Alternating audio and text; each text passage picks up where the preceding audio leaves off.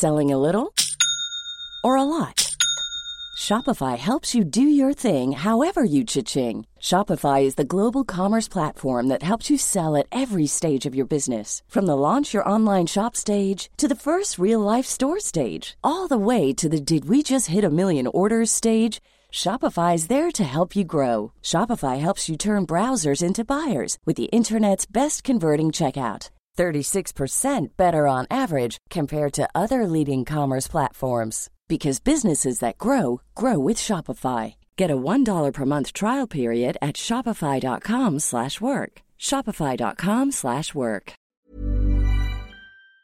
This is your Times briefing on Friday, the 26th of March. The government has expressed concern about freedom of speech in the classroom as a debate intensifies about an image of the Prophet Muhammad used in Yorkshire. The Education Secretary has condemned parents' protests outside Batley Grammar School. Housing and Communities Secretary Robert Jenrick has told Times Radio it's important for the government to stand behind schools at times like these. I do believe that teachers should have the right to teach difficult topics. I don't think that freedom of speech should be impeded in the classroom. That's a very dangerous path for us to go down. And I think it's absolutely unacceptable for teachers or staff to be threatened or intimidated. So I was very concerned by the scenes outside the school. A spokesman for the Department of Education has told The Times that schools are free to include a full range of issues in the curriculum subject to balance obligations. But Mohammed Hameen, the former chairman of the Conservative Muslim Forum, says the teacher was wrong. I believe that this is a failed lesson and the teacher was wrong.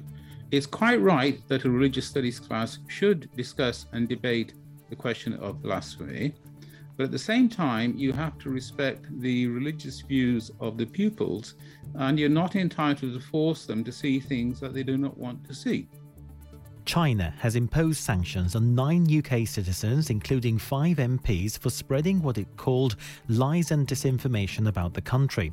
This is seen as payback for measures taken by the UK government this week over China's treatment of its Uyghur Muslim population. One of those sanctioned is former Tory leader Ian Duncan Smith. He says he'll wear the sanctions as a badge of honour while continuing to highlight China's human rights abuses. Not just the Uyghur, the suppression of the Hong Kong, the Christians, the Falun Gong, they've done forced organ harvesting.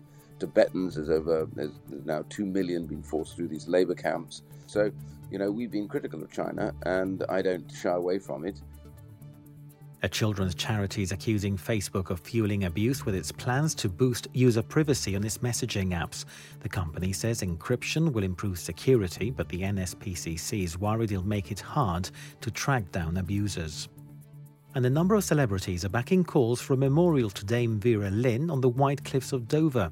They include Sir Paul McCartney, Sir Tim Rice and Catherine Jenkins. She was a person that meant so much to so many people, myself included, and she really was a beacon of hope with her music. So I think it would only be appropriate that we're reminded of all that she did. Dame Vera Lynn died in June at the age of 103. You can hear more on these stories throughout the day on Times Radio. Get more of our award-winning journalism every day. Subscribe to The Times and Sunday Times today and get 1 month free. Search thetimes.co.uk/Times News Briefing.